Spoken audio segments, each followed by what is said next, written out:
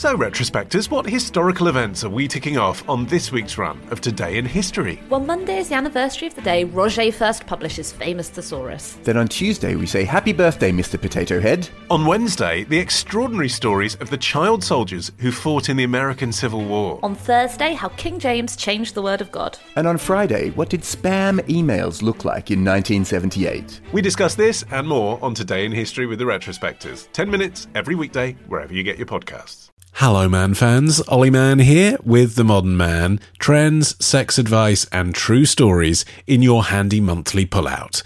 Here's what's coming up today.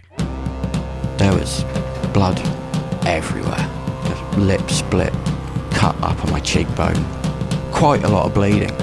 Can martial arts save your life? I meet the listener who says in his experience, they can. Plus, don't assume that because this is a Catholic school, it's necessarily going to be totally anti-LGBTQ. how do you teach sex-positive values in a strict Catholic school? Alex Fox has some solutions, and Ollie Peart gets his lips around a grasshopper. It's all to come in this edition of The Modern Man.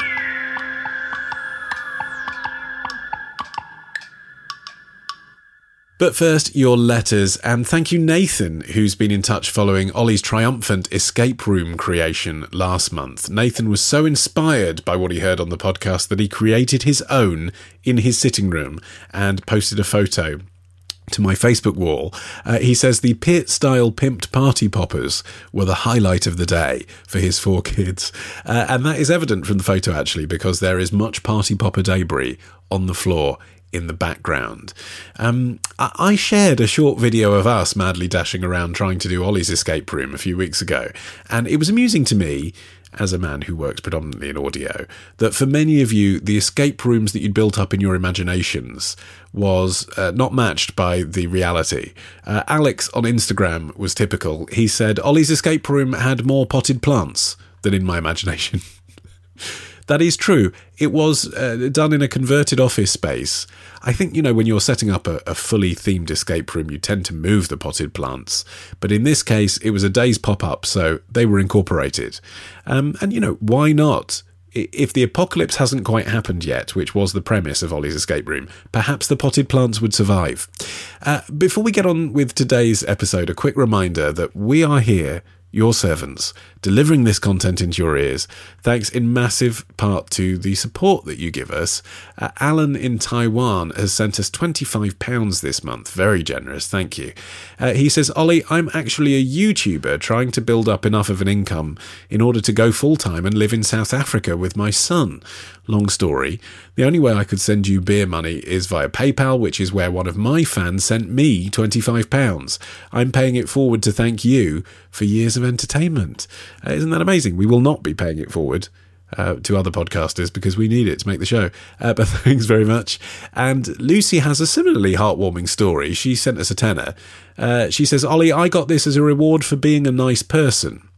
I received a parcel that wasn't mine and then sent it on to the real customer. So I'm now passing it on to you for also being nice people.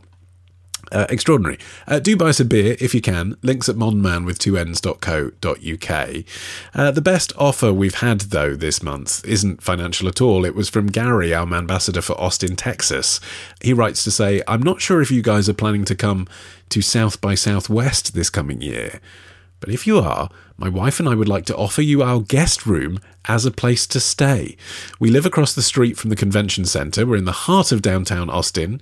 We sat on our balcony last year and watched Questlove play below us. Well, Gary, I wasn't thinking of going to South by Southwest, but I am now. It's always struck me as a very exciting thing to do, but I don't quite know what we'd do if we got there. If you have any ideas of things we could actually broadcast that we could record in Austin, Texas, when we got to South by Southwest, do let me know, because we now have some potential accommodation. Gary, hold the room for now. Right, on this week's show, you will learn how to do an arm drag, you'll learn just how much money you can make from designing a dildo, and you'll learn what to do with the larvae of the black soldier fly. In fact, that knowledge will come to you imminently. Let's go.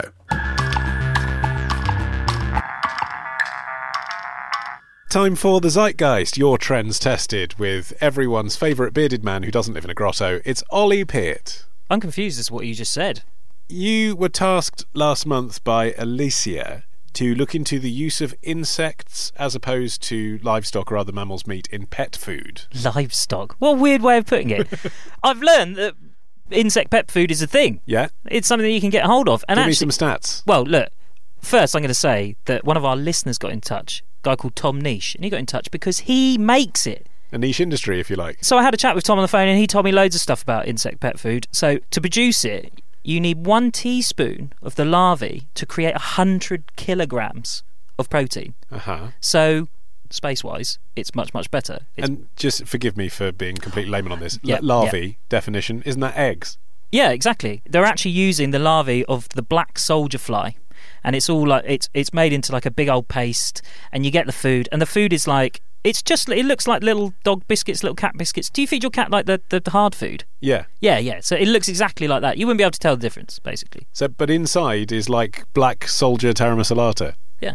What does it taste like? I'm guessing you didn't put one in your mouth. Of course I didn't. What did your dog think? Sorry, Milo. I should call him by his name. He's familiar to the listeners. Yeah, you definitely should. How is dear Milo? Oh, he's very well. Good. Thanks. Glad to hear it. But he's old and he's got smelly breath, and you kind of have to think about his food. You can't just feed him anything. Feed him anything too rich, upsets his tummy.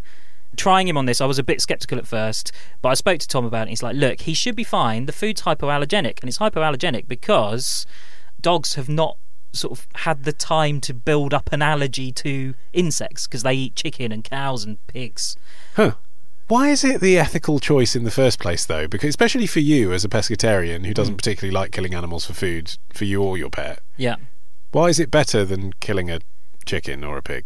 Well, the first... Because it must be hundreds of insects, right? I mean, I know it's larvae. Yeah, potentially millions, hundreds of thousands. Yeah, it's a lot. Firstly, is the environmental element of it. So I gave up eating meat, yes, because I don't like the idea of a cow getting a bolt for its head, but also environmental reasons. And the stats back that up. How many litres of water do you reckon it takes to produce 1 kilogram of beef? Oh, I hate questions like this. Come on! I don't know. I don't know how many litres of water it takes to do anything. I don't know how many litres of water it takes to clean my windows. I don't know. 200. Ooh, Was that close? 22,000. I love that you didn't like it, but when you thought you might be, you were like, wasn't close, wasn't? No, you weren't. 22,000 litres. 22,000. Wow. And for a kilogram of crickets, it's 1 litre. And do they farm them here in the UK? There is a farm in the UK. There's one in Wales. But one of the biggest farms at the moment is in the Netherlands. So there's a company there called Protix. They're the company that produced this black soldier fly for dog food Jura, which is the stuff that I've been testing. Okay. And because if you're being very strict about this, shouldn't you then factor in the carbon emissions to get it from the Netherlands to the UK to feed to your dog? Yeah, but even so, it's still substantially less. And what did Milo think of it? He loves it. Oh, good. And he is a fussy eater. And actually, Tom told me that insect protein is easier to digest for both humans and animals, and he's had feedback from people that have bought his food saying it's much easier for me to pick my dog's poo up, and that is a good thing. Okay, so the brand's called, what was it, Jura? It's called Jura, Yora. And how much is it? It's about 14 quid for a bag. Okay, so that's the same as like a top end dog food, isn't it? Yeah, it's premium. So would you switch to this? Because I guess you'd prefer, wouldn't you, if Milo was vegetarian, but animals need animal protein? Yeah, I think I would. I'm going to try him on it for a bit longer and then see how he goes. And then, yeah, if he likes it and he carries on with it and he's healthy, then yeah, I will. Okay, and from one dog's dinner to another, keen listeners will recall that you were also tasked with cooking me a 3-course meal based on insects. I was. Can't and wait. I hope you're hungry, because I'm about to cook up a storm in the kitchen.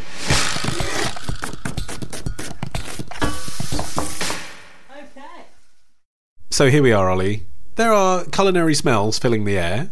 Why, thank you. Some are pleasant, so you're saying thank you. Some of them are seriously unpleasant. Are they? Well, it's a combination of different flavours. You've gone for, as far as I can work out, an Indian starter and a Thai main course, is that right? Hey, listen, I'm not a chef. No, all right? I'm just that's evident. I just thought that it'd be quite good to do recipes that have strong flavours as to disguise the insecty element. I mean, here speaks a cook with real confidence in his source ingredients. Look, you challenged me to do it. Let's face it, they look disgusting. Well, okay, so I mean, I was watching from afar you pouring some of the ingredients into what we're about to eat. Yes. And some of them look like a spice. Like they've been crushed so finely that it's just like you're adding, cloves or something. Yeah. and some of them look like whole crickets with wings and legs and everything. Because that's exactly what they are. Yeah. And actually, to start, because I'm just waiting for some of it to finish, because I haven't finished yet. Oh, well, we've got to let the flavours develop. I've got some little snacks. Uh-huh. So if you're inviting somebody over for an insect meal, you can An insect 3-course meal. You could, well, yeah. Yeah. I mean, this is actually, I'm giving you a 4th course. This is like, you've come in through the door, it's like, oh, here's a drink, Ollie. Oh, this is instead of All right, crisps. we're all familiar with the concept of a snack. Pick one of these. Which one do you want? Well, I'll go sweet chili and lime, but it doesn't say what the noun is. Crunchy roasted crickets. Yep, and I'm going to go for peri peri, crunchy roasted crickets. Oh, they're all So- crunchy roasted. Okay, yeah, fine. and this Okay. is the, we've come in. These are our crisps. Here we go. Let's have a little. Now, the brand is called Eat Grub. British company.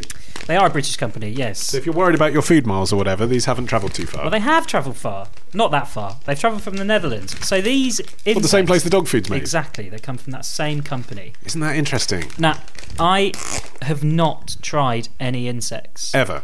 No. And can I just say for the record, actually, for people who are concerned that we're bullying you into this in some way, you are a pescatarian, but you used to be a full-on carnivore, and you're okay with eating insects, right? Yes. It's not going to be a lawsuit after this. No. On the record, I'm happy to eat. You're happy to Well, try I'm it. not happy to eat it, but Okay. I'm going to eat it. So my one looks like... Yeah, you see, you wouldn't know that was an insect. Does Oh yours no, look it the has same? got eyes and wings. If you don't look carefully, it's a small what's-it. 1, 2, 3. It's a bar snack.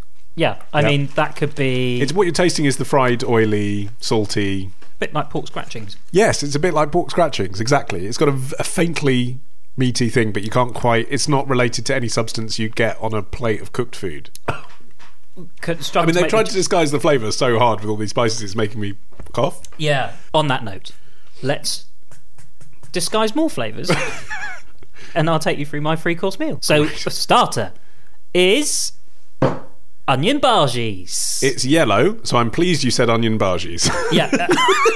Because nothing else about them would suggest that's what they were, but now I feel at least I can identify what you're aiming for there. That's the turmeric in them. Yep. That's apparently I put too much in, but whatever. right. So, how should we do it? Do you want to try this first, and then I'll tell you what's in it? I think that's probably best. Yes? Okay, fine. Do you think there's some insect in that chunk? There's definitely insect in that chunk, Okay. yeah. Okay. Much like the bar snacks, that tastes no better nor worse, no offence, than I would expect an Ollie Pitt homemade onion bhaji to taste. They're not very good, actually, are they? 'Cause You said it. no, they definitely haven't been seasoned well enough. No better nor worse. But I'm not tasting insects. No, you're not tasting insects. So what's in there is cricket powder.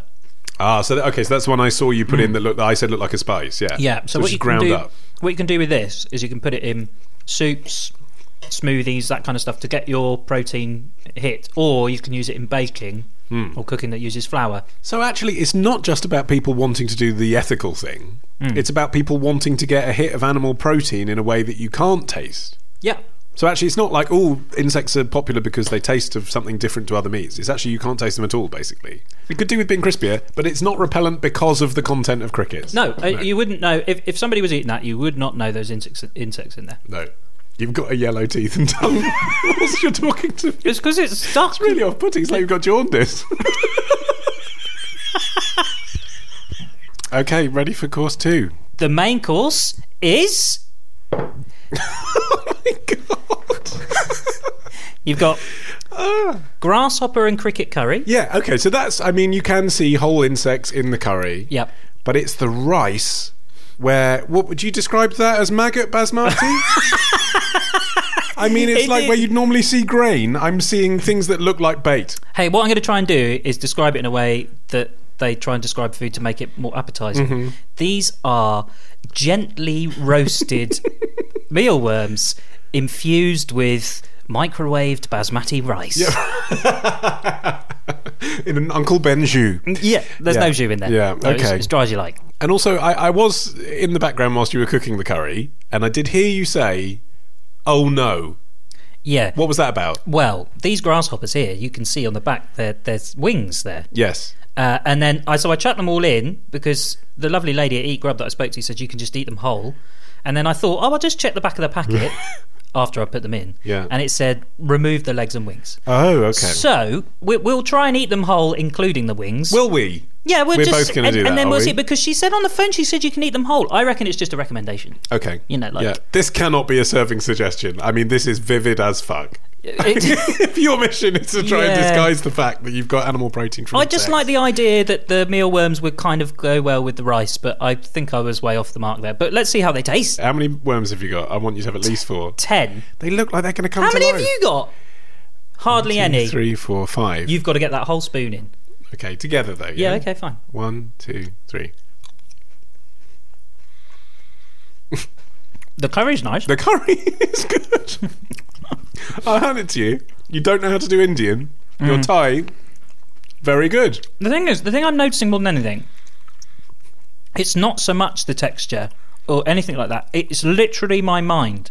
This is a definite case of mind over matter. Yes. Because if I didn't know that was grasshopper, I would happily munch away on that. What did you say this does to your dog's poo afterwards? It's easy to pick up. You should try it with your own. I'm going to let you know. Mine is easy to pick up. Don't send a photo. And dessert. I can't wait. Okay, well, dessert, yeah. Now, I've pulled out all the stops for this dessert. Have you? Yep, I went... This would win the technical on Bake Off, this one. I've gone for... It's a Rice Krispie cake, isn't it? It is a Rice Krispie cake. So, it's melted chocolate with Rice Krispies. Yeah. And what's the killer ingredient? Oh, should I tell you, or should you just eat it? Okay, I'm looking at it. I can't see any insect in there. If you Don't told look me, for them, oh just my eat it. God, I just saw one. No, just eat. What are you doing? I just saw it. It looks like something crawling in a shit. Is it maggots? Ollie, I'm not telling you what it is. Everything in me tells me not to put that in my mouth. On 3. 3, 2, 1.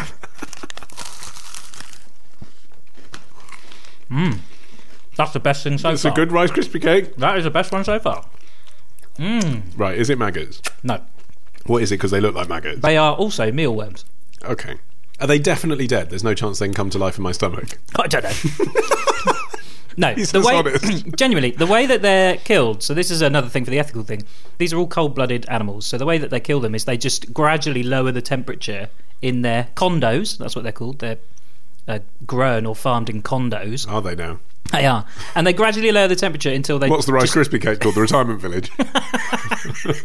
And then they just die. They just die a peaceful, cold death. Right. Already, 2.5 billion people across the world eat insects every day. There are 1,600 species of insects that are eaten on a regular basis every day across the globe. So where? Because we know that like Amazonian tribes and stuff eat them, but like where is it a mainstream food in a developed country? Mainly Asian countries, so places like China and Thailand. So if somebody will have a travel story of going around Thailand and seeing somebody serving up some kind of cockroach on a stick or whatever. Yes, yeah. Okay.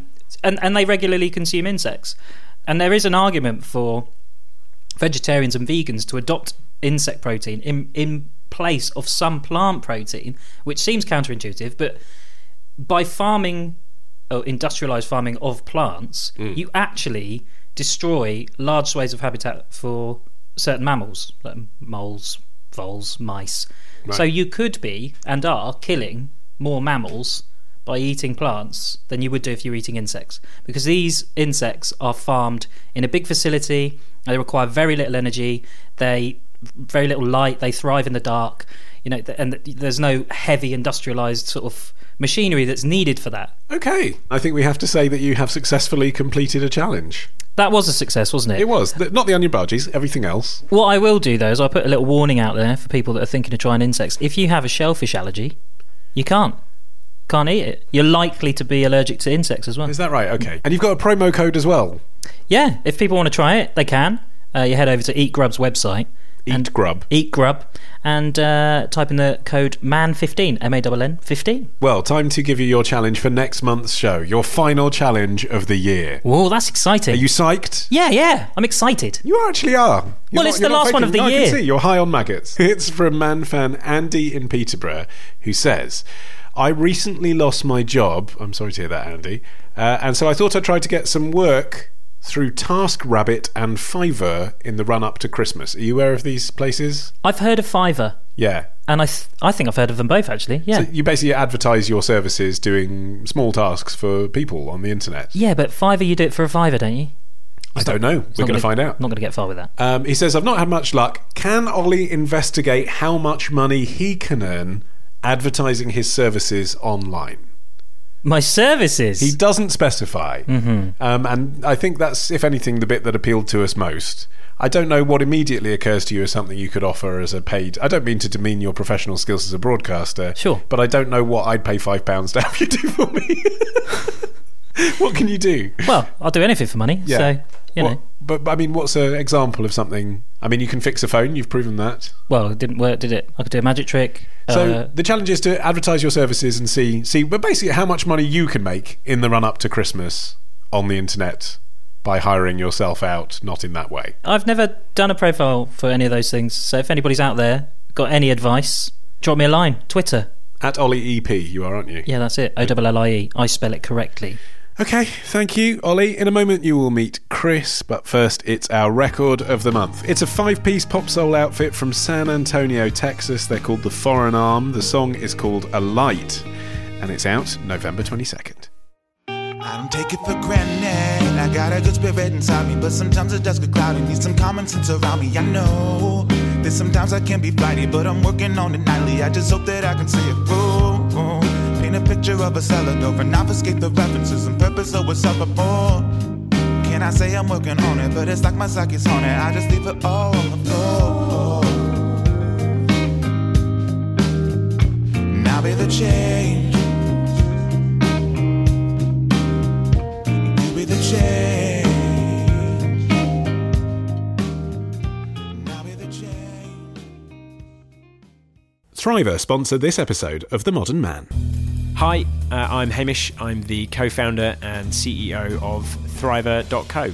Thriver is a finger prick blood test that you can do from home that helps you understand what you can't see is going on inside your body. What have you learned about yourself by doing a Thriver test? I had really low B12 levels, which I started supplementing. I interestingly started over-supplementing and I saw them rise too high, so I had to trim it back. What would you say to someone listening to this who thinks, well, that sounds like interesting technology, but I don't know why I need to do it. There's nothing wrong with me. Not everyone is looking to become an Ironman athlete. Some people want to shift a bit of weight, some people want to sleep better, some people are thinking about having a family. All of that, to some degree or another, comes down to what's happening inside your body. Get on the front foot with your health, with £30 off your first Thriver home kit. Just visit thriver.co and use the code MAN30. That's the word MANN and the numbers 30. Now, could the skills you've learned in your job help save your life? Actually, we've interviewed quite a few people over the years who could answer yes to that question. Adventurer, air steward, soldier. Well, listener Chris Pike is another to add to that list, but he's the first martial arts self-defense instructor that I've ever spoken to, so unusually I made sure to tell him about my regularly dislocating shoulder before our interview began, just in case he intended to demonstrate. Martial arts has been a passion of his since he first started fencing as a child. And I was about 19 or 20 when I started doing Wing Chun Kung Fu. Wing Chun Kung Fu? Yes, What's it's that? what Bruce Lee learned originally. So it's a relatively recent proper Chinese martial art, and it was originally designed by women because they were having problems with gang violence and all the men there were trained. So when they were getting attacked, they didn't know what to do. So they designed a martial art for smaller people, and it's a very, very effective martial art. That's interesting because immediately we're on to the conversation about whether martial arts is defence. Like, people talk about it as self-defence. Yes. Or whether it's attack. A lot of the kids that were into martial arts when I was a child seemed to do it because they quite liked hitting people, and this was a forum in which they could expend some energy and do that too. And whenever I'd point that out to them, they'd say, no, there are rules, and, you know, you never go attacking someone. But absolutely, they were using it to express some pent-up violence. Yeah, there's certainly an element of that, and I would definitely be lying if I was to say that it's not fun to go and spend a couple of hours a week hitting people in an environment where it's kind of encouraged. Was that part of what got you into it? Yeah, probably, to be honest. When did you decide that you wanted to do it professionally?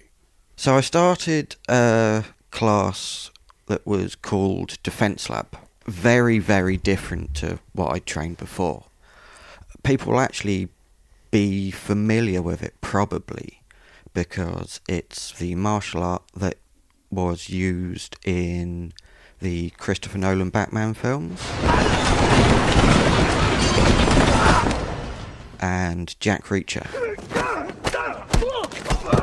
and Taken with Liam Neeson.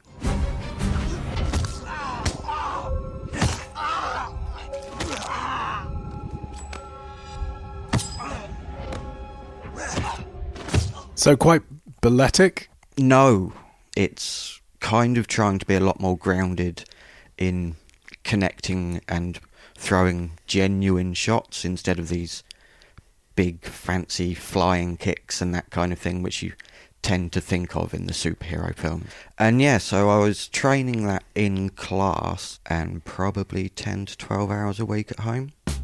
Wow. It struck me in a way that it just hadn't before.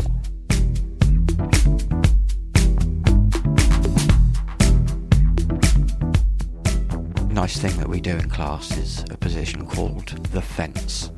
A defensive stance, but doesn't look like you're ready for a fight. Can you show it to me? Of course. So a normal fighting stance is like feet out, quite widespread. Mm-hmm. The fence is a narrower stance, and hands here. So as someone approaches you, hands out in front of you. Mate, I don't want any trouble, right? It's interesting, like you're being defensive, but you're also invading my space a bit. I'm not invading their space. They're coming in and putting my hands in their space if they carry on approaching. Mm. And that works really well, because when somebody gets right up in, you've got both your hands in that defensive thing on their shoulders. So as soon as they then start to take a swing, you can like manipulate their body, move them, push them away, get them in a headlock, whatever. When did you realise that you could actually make that your job? I was approached at one point by the instructor to go on their instructor training program. That felt amazing. It's like being recognised as good enough to lead a class. And from there, I persuaded family to bring up the money to get me into the program. It was a case of I found a way of making the one thing that I've ever felt particularly good at my work. Who did you think your class should be for? Women. I think having it as a self-defense class, it probably speaks to them more. Why? Because, unfortunately, they are the people who tend to get attacked more. There are stories everywhere of women getting attacked, brought up to be scared of walking down dark alleyways, brought up to be cautious of the bloke who's walking 20 yards behind you, regardless of whether he's acting strangely or not. So being able to have a bit of confidence that if something does happen, they've got a set of tools to just protect themselves, look after themselves a bit, I think that's got to be very appealing. What I don't want to do is get into the kind of American model of self-defense classes where they'll have an 8-week course and it's sold with this idea of come do 8 weeks with us and whatever happens you'll be able to protect yourself. And it's nonsense. I run it as a martial art, not as a course, because you need to keep training to be able to remember stuff when it happens. Once you start to learn, you start to feel a bit more confident, you carry yourself in a different way. As soon as you start carrying yourself in a way where you feel confident that you can protect yourself, you're much less likely to actually be targeted. Says who? There was a study done with a group of psychopaths in a prison, and they got volunteers to come in and walk past them, and the psychopaths could pick out all the people who had been victims of abuse because they carried themselves in a different way. And they'd be like, I'd go for that one. I'd go for that one. Oh, not her. Not him. Not her. I'd go for that one. And that's because, if that's true, they were carrying innately a sense of their own personal experiences with them in their physical projection. And I understand why someone would want to avoid projecting that. Yeah, absolutely. But doesn't it then sort of become acting? And do you really want to be acting a different physicality to what you would naturally have all the time you're walking down the street in case someone is trying to pick on you? I don't think it is acting. I think acting implies a deliberate affectation of something that isn't there. Once you start learning and become more confident and you start carrying yourself differently because of that inherent confidence, there's no conscious part of it at all. You stop feeling so vulnerable, so you stop kind of shrinking into yourself as you walk. You see the people like stooped shoulders and kind of very nervous looking, who are subconsciously kind of trying to be small and less noticeable, but unfortunately it makes them far more noticeable, especially to the kind of person who's looking for somebody to kind of go after. One of my longer term students, she doesn't train me anymore, but she was very, very nervous. She was on a night out and a guy tried to pull her down an alleyway, and she used a couple of the techniques that we taught her, and it worked. We have a technique called an arm drag, which is really, really simple. When somebody tries to grab hold of you or push you, you catch their hand with one hand, you hook under their arm with your other hand, and step sideways and just sweep them through, and then you grab onto them and take them down to the floor. And she found that when that happened and she needed it, and she wasn't thinking about everything, she just did it, and it worked. That must be really empowering. For me or her? For her. Yes, absolutely. Whereas before she'd come into class and be quite withdrawn, she came in and she was so excited to tell us, and so excited to get into class and do new things. But something happened about 3 years ago now, I think, which very much changed how I teach.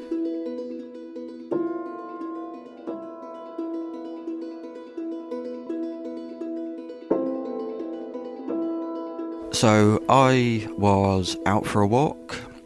It's about midnight.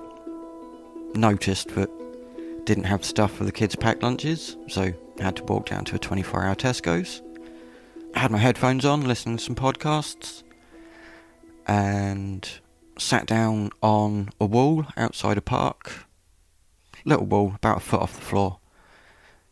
And all of a sudden, a woman was stood in front of me. And she was talking to me, couldn't hear her. Because you had your headphones on? Yeah. So reached up to take my headphones off, and as I did that, a guy stepped out from behind her, swinging at me. With his fists? Yeah. Yeah. I ducked my head down, took a shot on the top of the head. It was not too bad. Nice thick bit of bone there. Not a lot of nerve endings. You can take that shot quite easily. And then I got up to try and defend myself against him.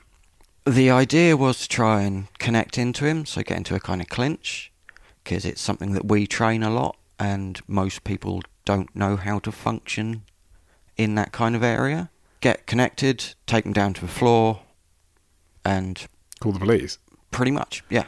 So I got up, and another guy stepped out behind me and pinned my arms behind my back. Did you get the impression that you were being targeted for some reason? No, not at all. And the first guy just started laying into me. Good, solid shots as well. And I remember not panicking. It was strange. I was just counting the shots that came in whilst trying to get myself free. How many were there? I think I remember counting 8.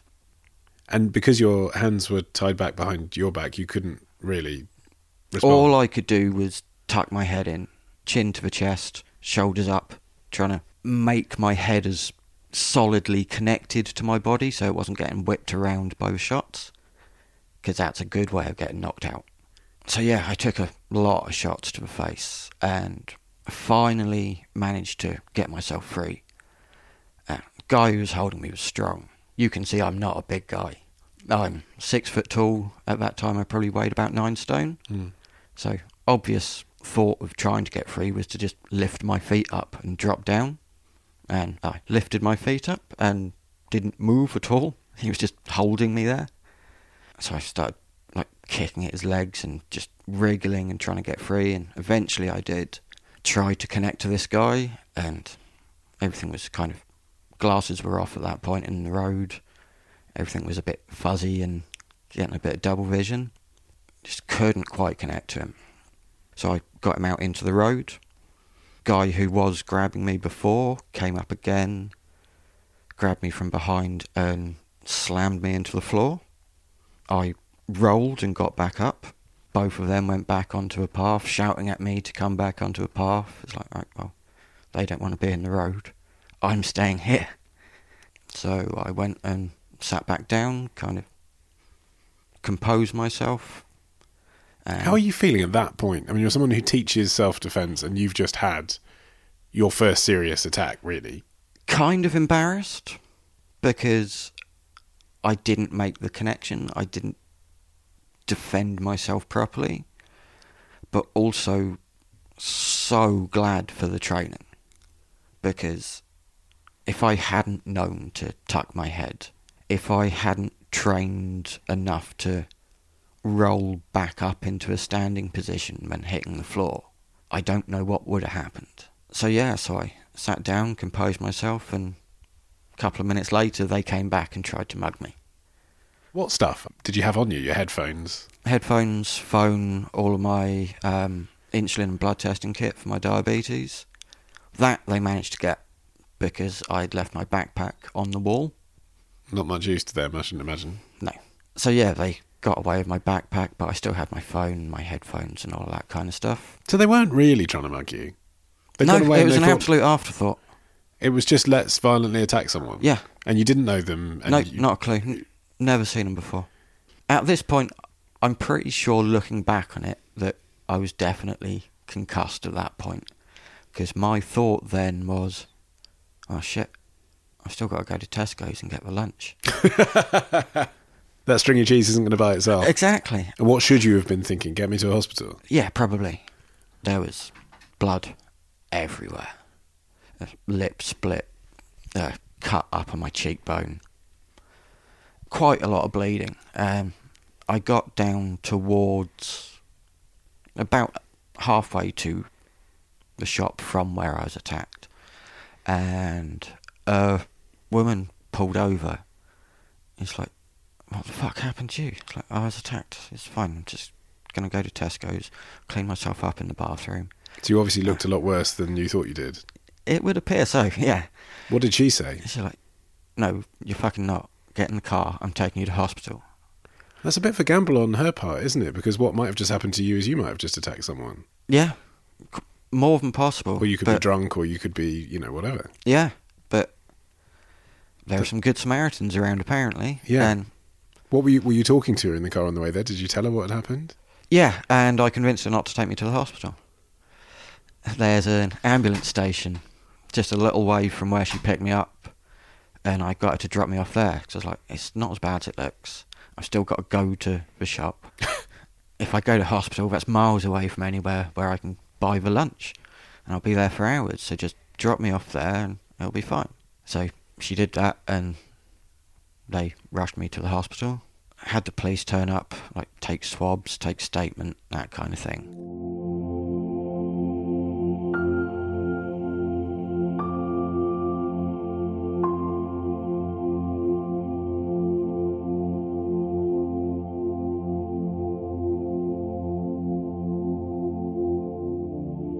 About 3 weeks later, I still had double vision, so I was getting a bit worried.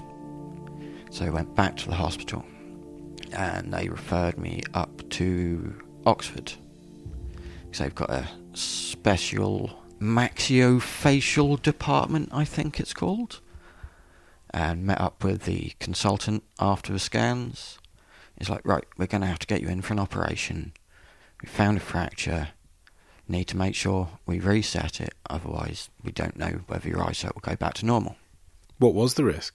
The longer the bones take to set in the wrong place, the harder it is to then reset them, because they'll have to re-break it.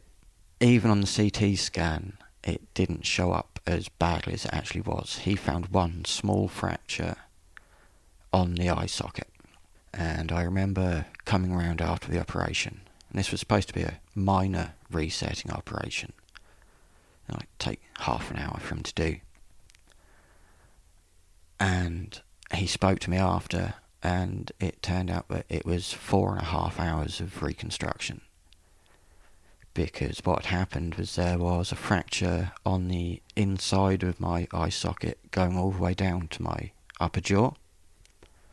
There was one on the outside going down just a little bit, and both those are held together with titanium pins.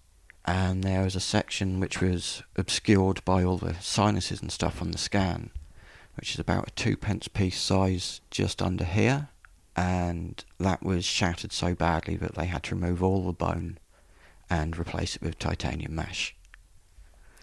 And I can see that you're getting kind of shaky just reliving talking about that. Weirdly, more so than talking about the attack itself. Like, was that the moment you realised that you'd survived something quite serious? Yeah, absolutely. I knew I'd taken a beating. You could have been blinded. You could have died, couldn't you, if you hadn't rolled in the right way? Yeah, absolutely. One thing I've always carried with me from it is I'm glad it happened to me instead of someone else. Because I knew how to hold my head. Because when I hit the floor, I could use the momentum of going down to get back up. What if that had been somebody who couldn't? I had a while off because I had to have a patch over one eye. Because I just had such bad double vision for months. It's quite hard to teach a martial art when you've got zero depth perception, funnily enough. But when you did finally tell it to your class, how did they respond? Better than I imagined. I had a bit of a niggling doubt, one might say a justified concern, that when they hear their self-defense instructor couldn't defend himself, they might lose a bit of faith in the system.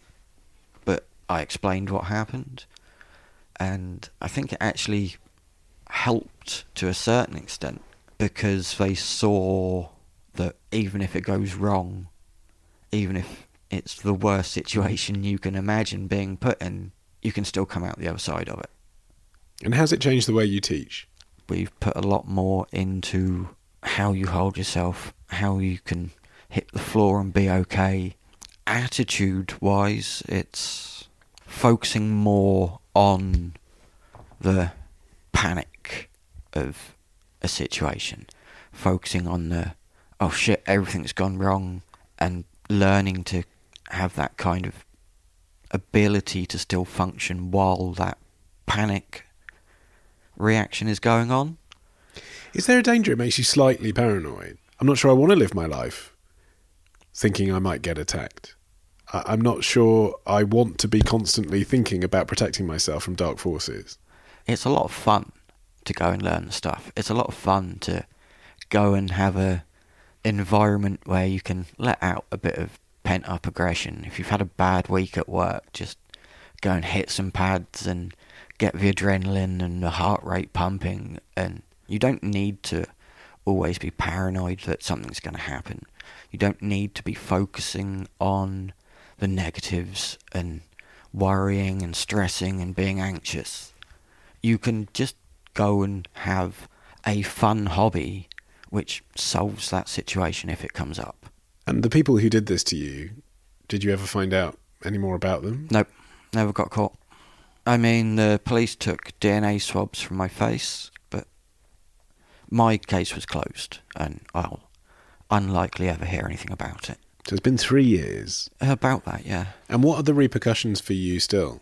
That's open to some debate. If you ask my wife, that would be when depression and anxiety started. That walk that you've done hundreds of times down to Tesco. Yeah. How do you feel when you do that walk now? Fine. I just sit somewhere slightly more well lit and on a junction, so cars will be able to see me easier. You wrote into the show, you wanted to be on the show. What was it you really wanted our listeners to know? I want to encourage people to learn some self-defence, essentially. I'm not going to push any particular school, any particular style. Go and learn the basics. Spend some time and have some fun, just so that if something does happen, and we can only hope that it doesn't, but if it does, just have something in your belt that you can use. And that really is just a case of 2 or 3 tricks, basically. Yeah. To deal with the most common approaches you might have. Yeah, absolutely. And don't fall foul of the, I'll just kick him in the nuts. It doesn't work. Chris Pike. And if you would like to tell me your story on a future edition of the show, visit modernmanwith2ns.co.uk and click feedback. And if you live in the west of England and you'd like to try Chris's class, search Chimera Self-Defense on Facebook. Alex Fox will be here to answer your sex questions after this.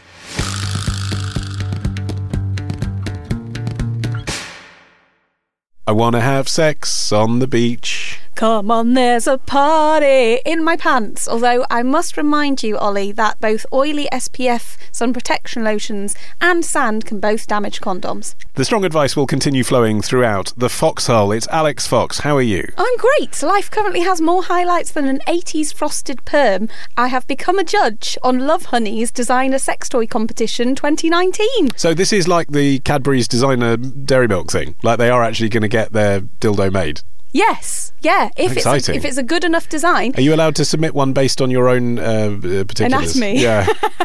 If you think that there's huge demand for the Ollie manhood, then sure, go ahead. I was generalising this for the audience. I think we all know there's huge demand for that. There was a guy called Trevor Murphy who made probably the most famous sex toy to have gone into production as a result of this competition in the past. I bet it wasn't called the Trevor. It was called the Squeal. That's I think sexier. we've chatted about it before in the past. It's a wheel of rotating tongues that's designed to imitate cunnilingus. Yes, we have. To date. A memorable image. With both the prize money itself and the proportion of profits he's made from international sales, Trevor has come home with £320,000. That's extraordinary. And if people want to enter, how do they do that? Head to lovehoney.co.uk/design a sex toy.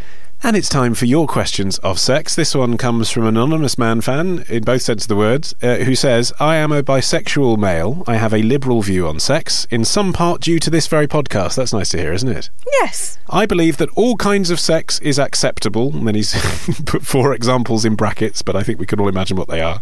And as long as everyone consents, it's all okay. The issue is that I'm a student teacher who's about to start teaching in a very strict Catholic secondary school.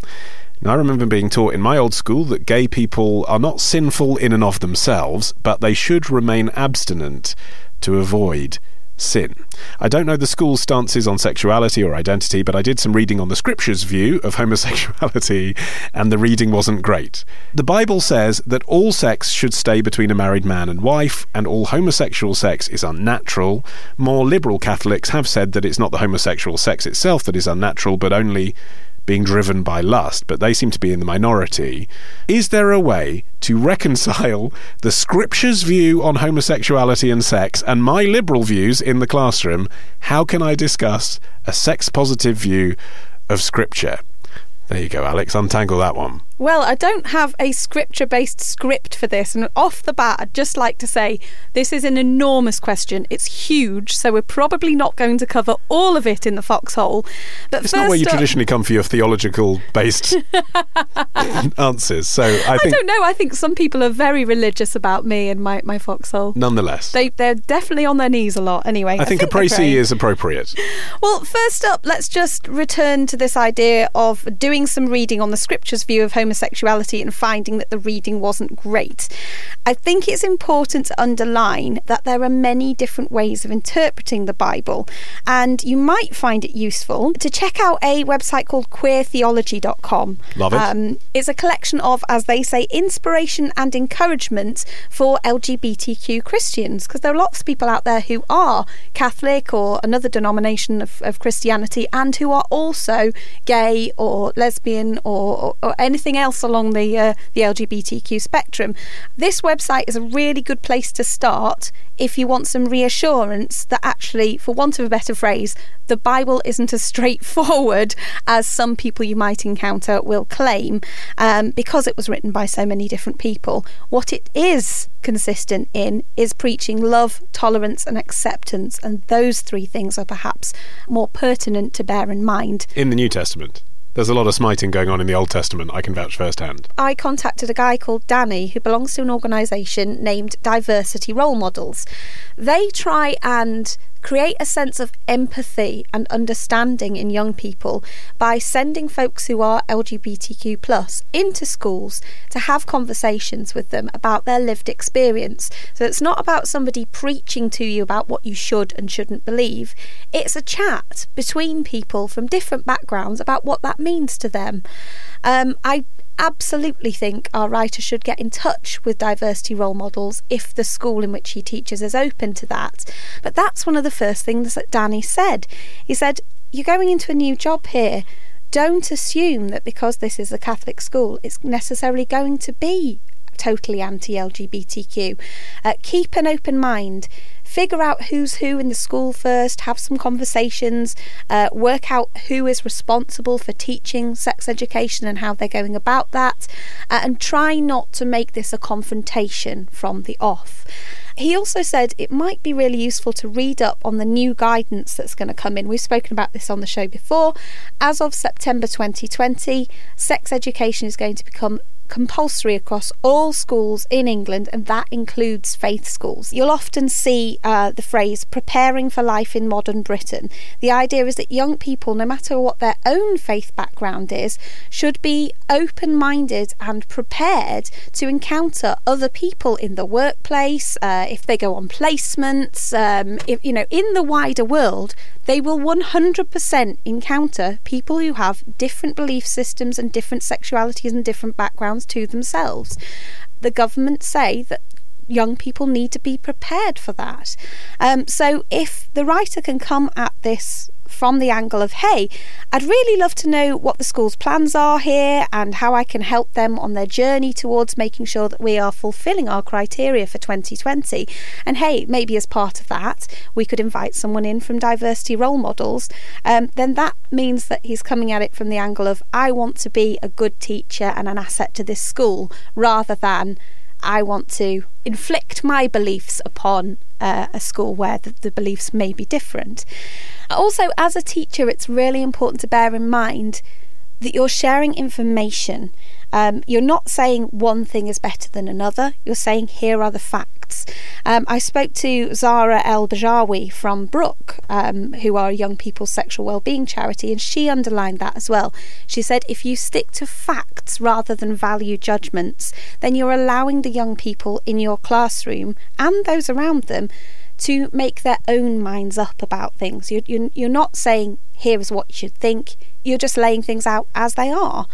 Even if our writer here does go into the school and find that they are not ready for him to talk about LGBTQ issues in a way that isn't going to get him into trouble employment-wise or create a really difficult situation for him, he can at least be aware of the language he's using. So no matter what he's talking about, he doesn't have to say, oh, well, when a man and a woman get together, or when a daddy and a mummy do this. He can say when two people are in a relationship, for example. So he can model his own beliefs in a more subtle way, or at least make the young people in those classrooms who statistics say there are going to be a proportion of them who will be questioning their sexuality, or who will quietly or maybe openly know that they are some form of LGBTQ. He will make them feel seen, and that can have a much, much bigger impact on a young person than you might expect. Okay, great advice. Are there other resources our listeners should be looking at? Yes, there are loads of resources out there. There's a great guy called Andrew Moffat who is a gay teacher himself. He's actually in the top 10 as a finalist for the Global Teacher 2019 award, which gives you an idea of how successful he's been. He works in schools in Birmingham, and having left a Christian school because of his gay identity, he felt some personal disappointment in himself, I think, and also some heartache that he hadn't been able to speak openly about LGBTQ issues, and he wanted to rectify that. So he accepted a job at another school in Birmingham that's actually 98% Muslim, and managed to create an environment primarily by working with other teachers, by being very transparent with parents about what he was teaching, and by being very inclusive and collaborative with everybody involved in those young people's education. He's managed to establish an organisation called No Outsiders. So hold on, is this the guy who's been in the headlines in Birmingham where there have been protests outside his school? There has been a lot of controversy around the kinds of things that he teaches, and indeed in other schools too. So, because you make it sound like it all went swimmingly, I mean, this is not what our questioner wants to happen to him, is it? He's trying to stay away from that kind of quagmire. I think what to take out of this situation that's heartening is that Andrew is still an extremely successful teacher who is, I think, showing that there's a lot of promise and a lot of hope in the idea that people from faith groups and of even very devout religious backgrounds can have constructive experiences with those in the education system. This is a controversial and difficult topic. No shit. Yeah. But I don't think that that's an excuse to stop trying. And having heard from so many young people and adults whose teachers let them down by not trying, I just don't think any of us can afford to say, this is hard, so I'll leave it to somebody else. We owe it to young people to try every way that we can, and there are others out there who also want to try, who are sharing resources, who are sharing the support, who share a vision where religious people and LGBTQ rights people can work together for successful outcomes, which is young people who respect others, respect themselves, and feel able to live full, free lives, whether or not they believe in God. Well, some excellent trying on your behalf, Alex. You can drop the hot potato now, and next month we'll return to talking about wangers. If you have a question of sex for Alex, what do you need to do with it? Don't steer away from the difficult questions. We're all here to learn and evolve and improve together. That's the point of the Foxhole and wangers. But head to modernmanwith2ns.co.uk and hit feedback. Alex, thank you. Foxhole Christmas special next month. Tra-la-la-la, la-la-la-la. And with that, we have reached the end of this month's Modern Man, but there is just time to appoint a new man-ambassador. It is Robin in Ole, Norway, who says, Ollie, I stumbled upon your show by accident when I was looking for another show that I now do not remember the title of, even though they had some similarities. Keep on making your amazing show, and I will make sure some beer money comes your way. If you're lacking a man-ambassador for Norway, I am available. Robin, thank you. I feel Norway is too large a territory for us to give away these days. We've got to keep the longevity in this format. However, I am delighted to appoint you man-ambassador for Ole. It's written A-U-L-I, but I'm assured by Norwegian friend Bente that you pronounce it Ole, so if I've got that wrong, blame her. Until next time, our theme music is by Django Django. I've been Ollie Mann, the producer Matt Hill, and we'll see you for our annual Christmas Spectacular on the 1st of December. I don't take it for granted that this life is longer than I thought it'd be. It's gone from simpler gratification now to finding quality. Don't waste my time on those that bother me, the ones that's probably robbing peeps that got problems with honesty. Don't make this harder than it has to be. Drop a nasty pass, please, and come split this cup out for me. We can drink to our health, but now we don't need anyone else. I'm gonna be good to everyone that I see, because I just can't help but be. And when it comes back around, ain't gonna catch me with my damn hand out. I'll be busy helping my man out. I want my reputation to precede me, so that when these people see me, know the hop I just got easy. And I wanna feel like we roll all the time, and keep the ones I love close to heart, close to mind. Hi, my name is Kay Adams, and to be honest, I'm not so good with the ageing process, so I enlisted my old chum, the filter-free Cara McKenzie, to advise. Could you imagine being a porn star? The room would need to be really hot for me to strip off. To be honest, she's not much help, but she is rather amusing. And along with some great guests, Joe Brand, Andy Oliver, Anton Dubeck, Ruth Langsford and Craig Revel-Horwood, darling, we are learning how to be 60. Listen wherever you get your podcasts.